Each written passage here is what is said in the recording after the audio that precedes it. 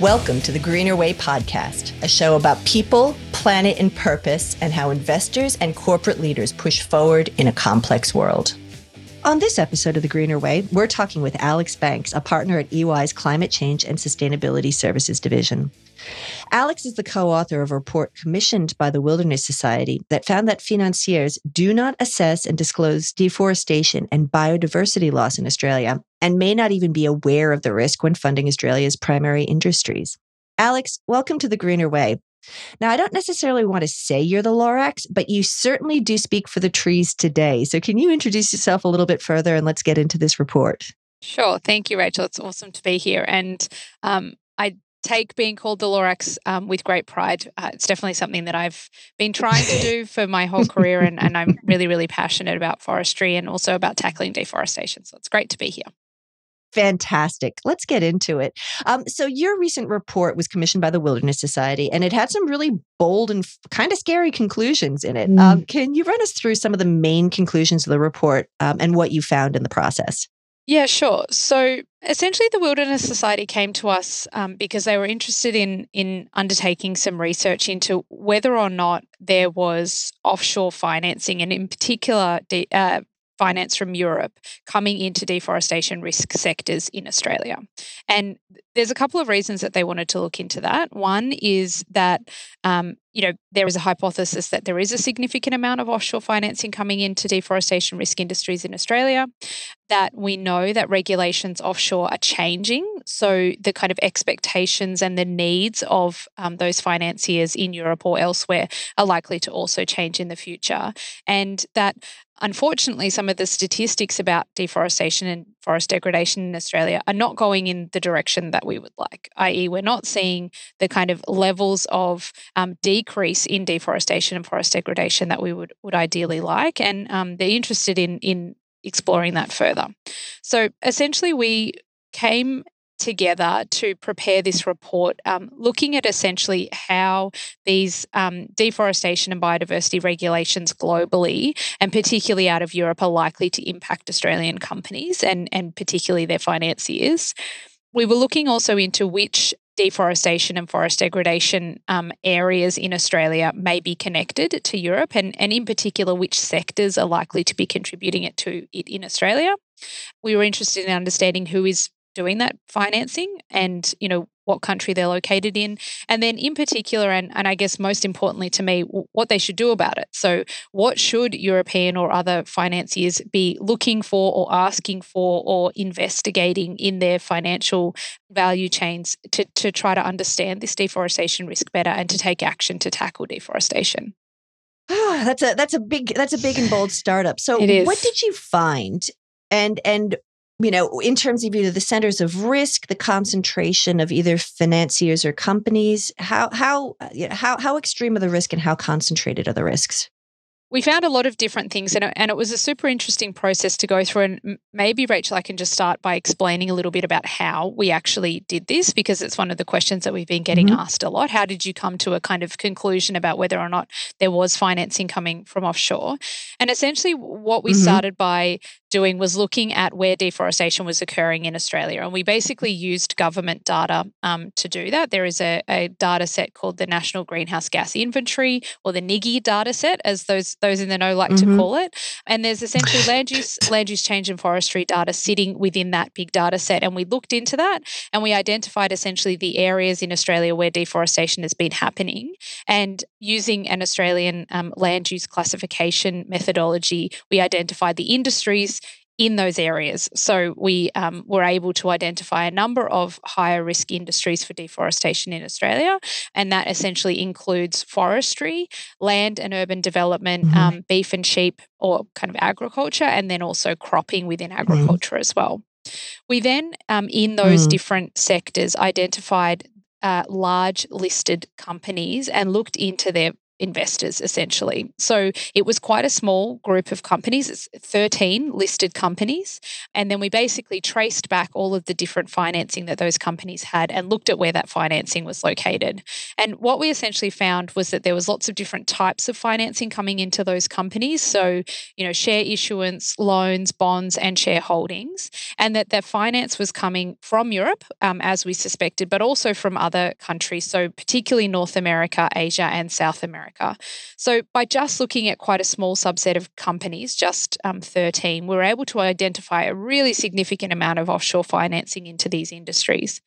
One of the kind of nuances of this is that the structure and kind of dynamics of some of these industries in Australia means that a lot of them aren't publicly listed. So we're not actually able to look into public information about financing of these companies, but we do know that there is a lot of other financing coming into them. So the report essentially has 6 main findings. The first is that nature and biodiversity are critical foundations of the global economy and also of human existence, and that they're rapidly degrading. So first one, not a good news story. We really, really need nature. We really need biodiversity, and nature and biodiversity in a rapid state of decline. The second is that deforestation and forest degradation are significant contributors to biodiversity and nature loss in Australia, and that they're primarily driven by the agriculture, forestry, and land development sectors. So we know that biodiversity and nature are fundamental to the economy and to human existence. We know that deforestation and forest degradation are significant contributors to that biodiversity loss here in Australia, and that the industries of agriculture, forestry, and land development are primarily contributing to that. The third finding of the report is that because of impacts and dependencies within value chains, losses can become material financial risks for companies and their financiers without effective management. That's very kind of technical consulting-y words, but what that really means is that lots and lots of different companies within their value chains, so either upstream in their supply chains, in their own operations, or downstream in their customers, have both impacts and dependencies on nature. And often, within this area that we were looking at, they are impacts and dependencies on forests. So either they're impacting forest environments or they're dependent on the ecosystem services provided by forest environments. And because of this nature loss, those impacts and dependencies can translate into risks to companies. So, it might be that they're not able to obtain the same value from the timber. It might be that the land is getting degraded, so less timber is being produced. It might be that the regulations overseas are changing, so there's less of a market for their products. It might be that because of climate change, the risk of forest fire is much higher, so it's much harder to get insurance. So all of these things kind of combine together to create risks, material financial risks for companies. We know the fourth finding is that we know that these deforestation risk sectors are linked to European and other financing. The fifth finding is that the extent of deforestation and forest degradation in Australia is really not well understood offshore, and there's lots of reasons for that, and that was kind of one of the interesting things that we looked at in the report. And then lastly, the sixth finding is that financiers in Europe and also elsewhere are going to have to consider these risks going forward. So the big message of the report is really, if you are operating in the value chains of one of these industries right now, start thinking about how you are going to get the information that you need to provide to your financiers. Think about how you're managing deforestation, forest degradation risk, and transparently disclose on that, because that's going to be really fundamental going forward. I think that was one of the things to hone in on that lack of understanding by financiers angle, Alex, because that was something that really stood out to me in the report.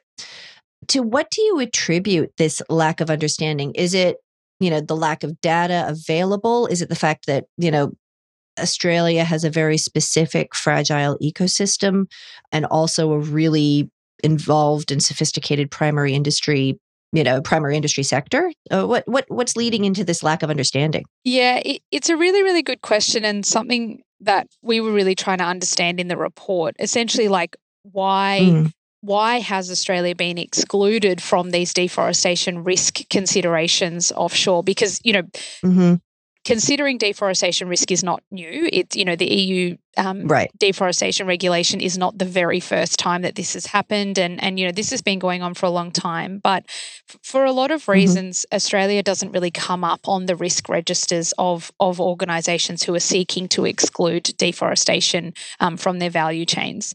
One of the big reasons for that is that the kind of historical focus has been on tropical deforestation. So that's deforestation kind of in and around the equator globally. So that might be in Southeast Asia, that might be in West Africa, it might be in Central and Southern America. So where we kind of have historically thought of and seen, significant deforestation of big, lush rainforests, when people think about a forest, that's what they think of. And, historically, the rates of deforestation kind of while we have been thinking about deforestation of it as an issue have been there. So that's one reason we've seen really significant deforestation in those areas. Another is actually about how we define a forest and what we consider or think of as a forest. And forests in Australia are quite different to forests globally. We do have those beautiful, lush tropical rainforests in Queensland and the north of Australia. But we also have very, very complex ecosystems, low scrubland, acacia forests, grasslands, etc., which don't necessarily meet international either definitions of a forest or international concepts or images of what a forest actually is.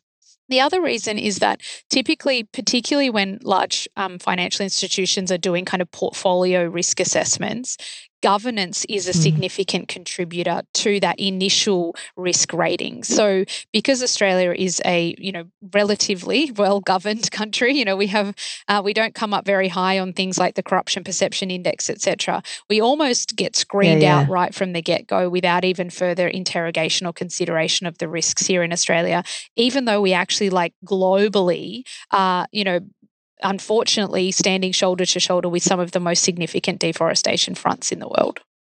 That point is fascinating. Sort of the cognitive dissonance that because this is a highly regulated economy, that therefore deforestation is perceived as less of a risk that's a fascinating dichotomy to have to explore. Yeah, and I actually think it's something that Australia is going to have to grapple with across a number of different commodities or kind of impact areas as the kind of level of expectation and understanding of sustainability issues increases. It's something that we're already seeing playing out in the human rights space, for example, in Indigenous people's rights. So, globally, it's being more understood about the risks and the impacts on Indigenous people's rights in Australia in, for example, primary industries, in extractives, and that kind of historical, you're a relatively well-developed Western country, therefore your risks must be kind of low across the board. That reputation, I don't think, is going to necessarily stand up to scrutiny going forward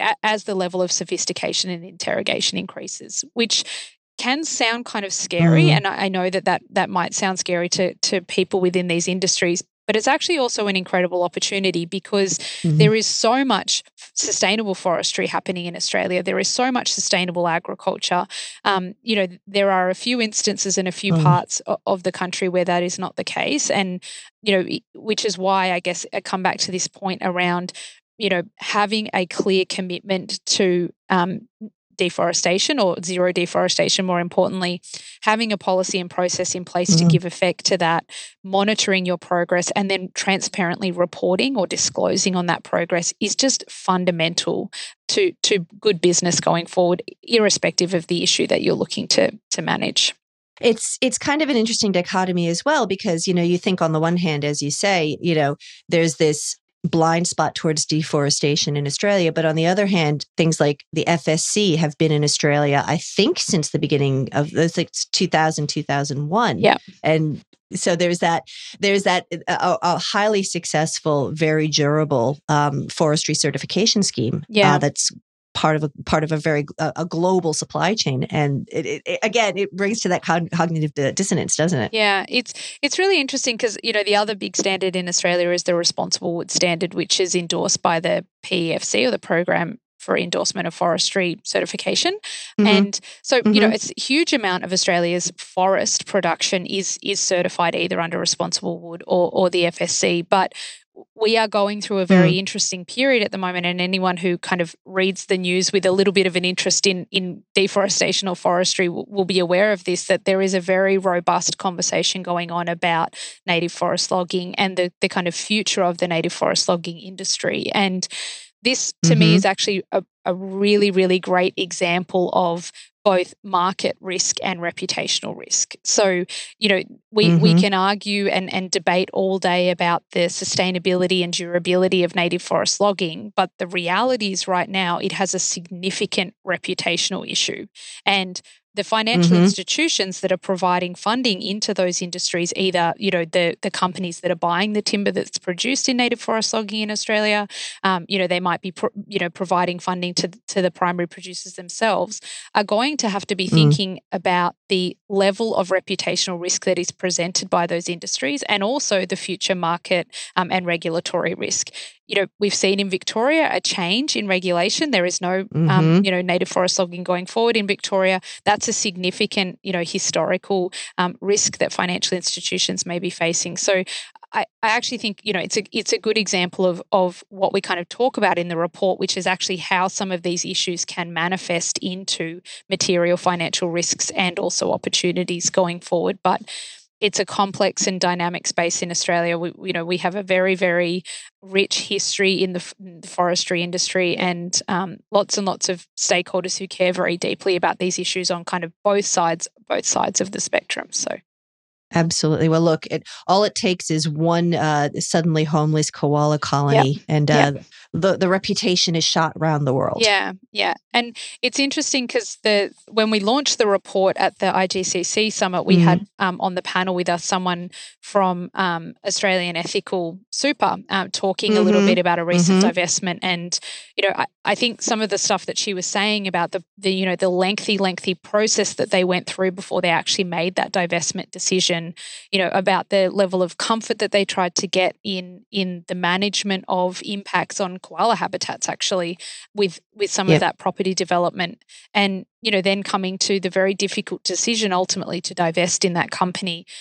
This can take a long time, but it's really necessary, and it's going to be happening more and more. Obviously that's an ethical super fund, so they have a really significant mandate from their members to do that kind of work. But I think we're going to be seeing that kind of activity more and more, across the board in things like institutional investment.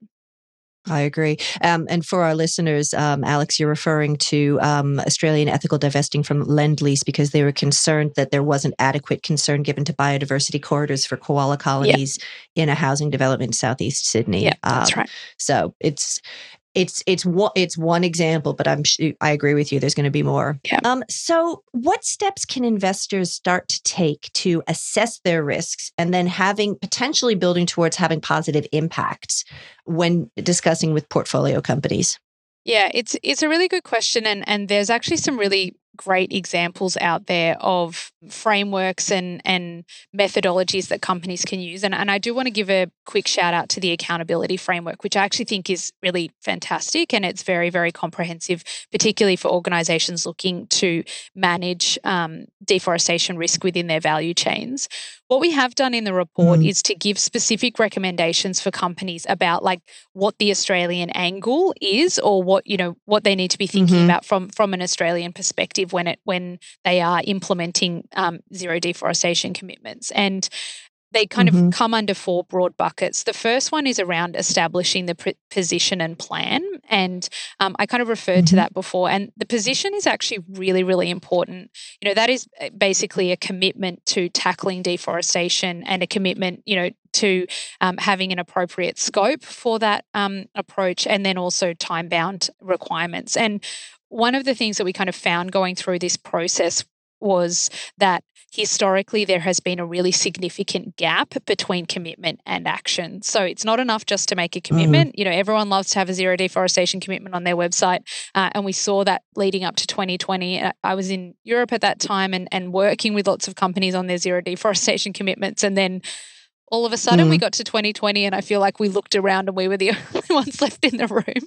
And we're like, what happened to all those zero deforestation commitments? So it's important that you obviously have commitment, but then you also have action. In order to set an appropriate commitment for financiers who are investing in Australia, it's really important that those commitments don't exclude biodiversity and carbon impacts that are linked to deforestation and forest degradation in Australia. So, sometimes we see commitments that are things like tropical deforestation, etc. And if your portfolio actually intersects with Australia, it's important that you don't exclude it from the very commitment itself.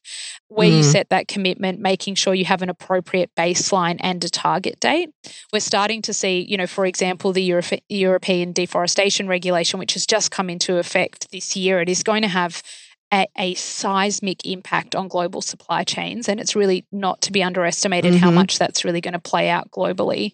That sets a baseline, but it's really important for organizations to set an appropriate baseline. And when I say that, it actually means what is the year that is the cutoff date for deforestation? So, the FSC has quite a significant historical baseline that they set in the early 90s when the FSC was established. Some of the other commodity supply chain certification schemes have other ones. So the RSPO, I think sets it, I think theirs is 2005 and so on. So what is an appropriate baseline for your organization?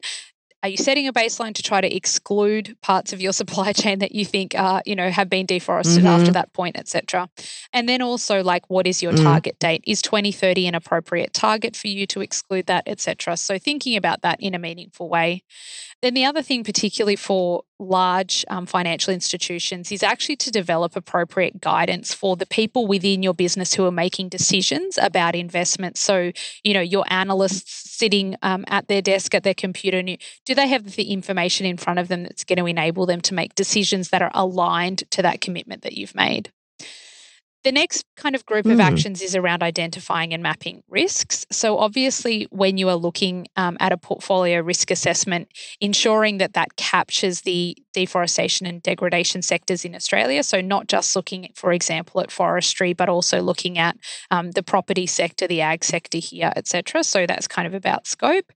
And then using appropriate sets of data. And this is something we looked at a lot in this report, and we've given specific guidance around what kind of data is available to European or other organisations to actually assess risk. And, I would recommend there that the NIGI data set is definitely the place to start, but then there are others, lots of nice acronyms, things like the SLATS data and the LULUFC data, et cetera. So there's lots of nice acronyms for all of the data that's out there. Oh, we love an acronym in the sustainability circle. Many, right? Yes, there's just so many.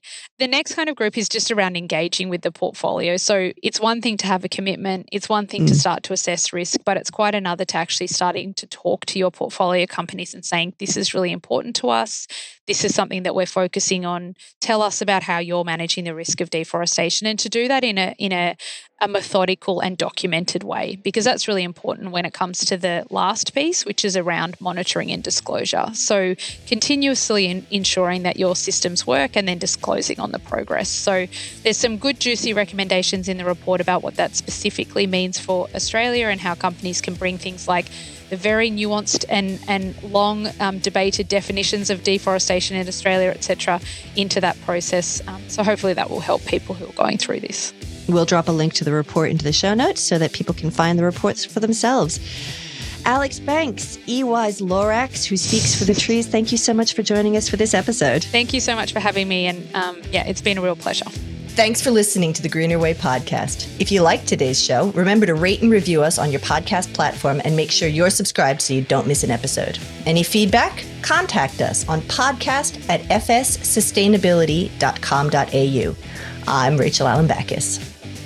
The Greener Way podcast is a product of FS Sustainability, a show about people, the planet, and investing in our collective future.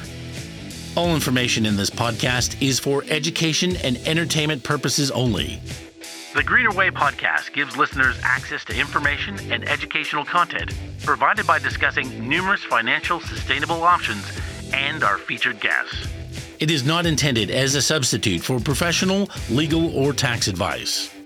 The hosts of The Greener Way are not financial professionals and are not aware of your personal financial circumstances. FS Sustainability operates under an Australian Financial Service Licence and the exemption made available under the Corporations Act 2001 in respect to any information or advice given. Before making any financial decisions, you should read the product disclosure statement and, if necessary, consult a licensed financial professional.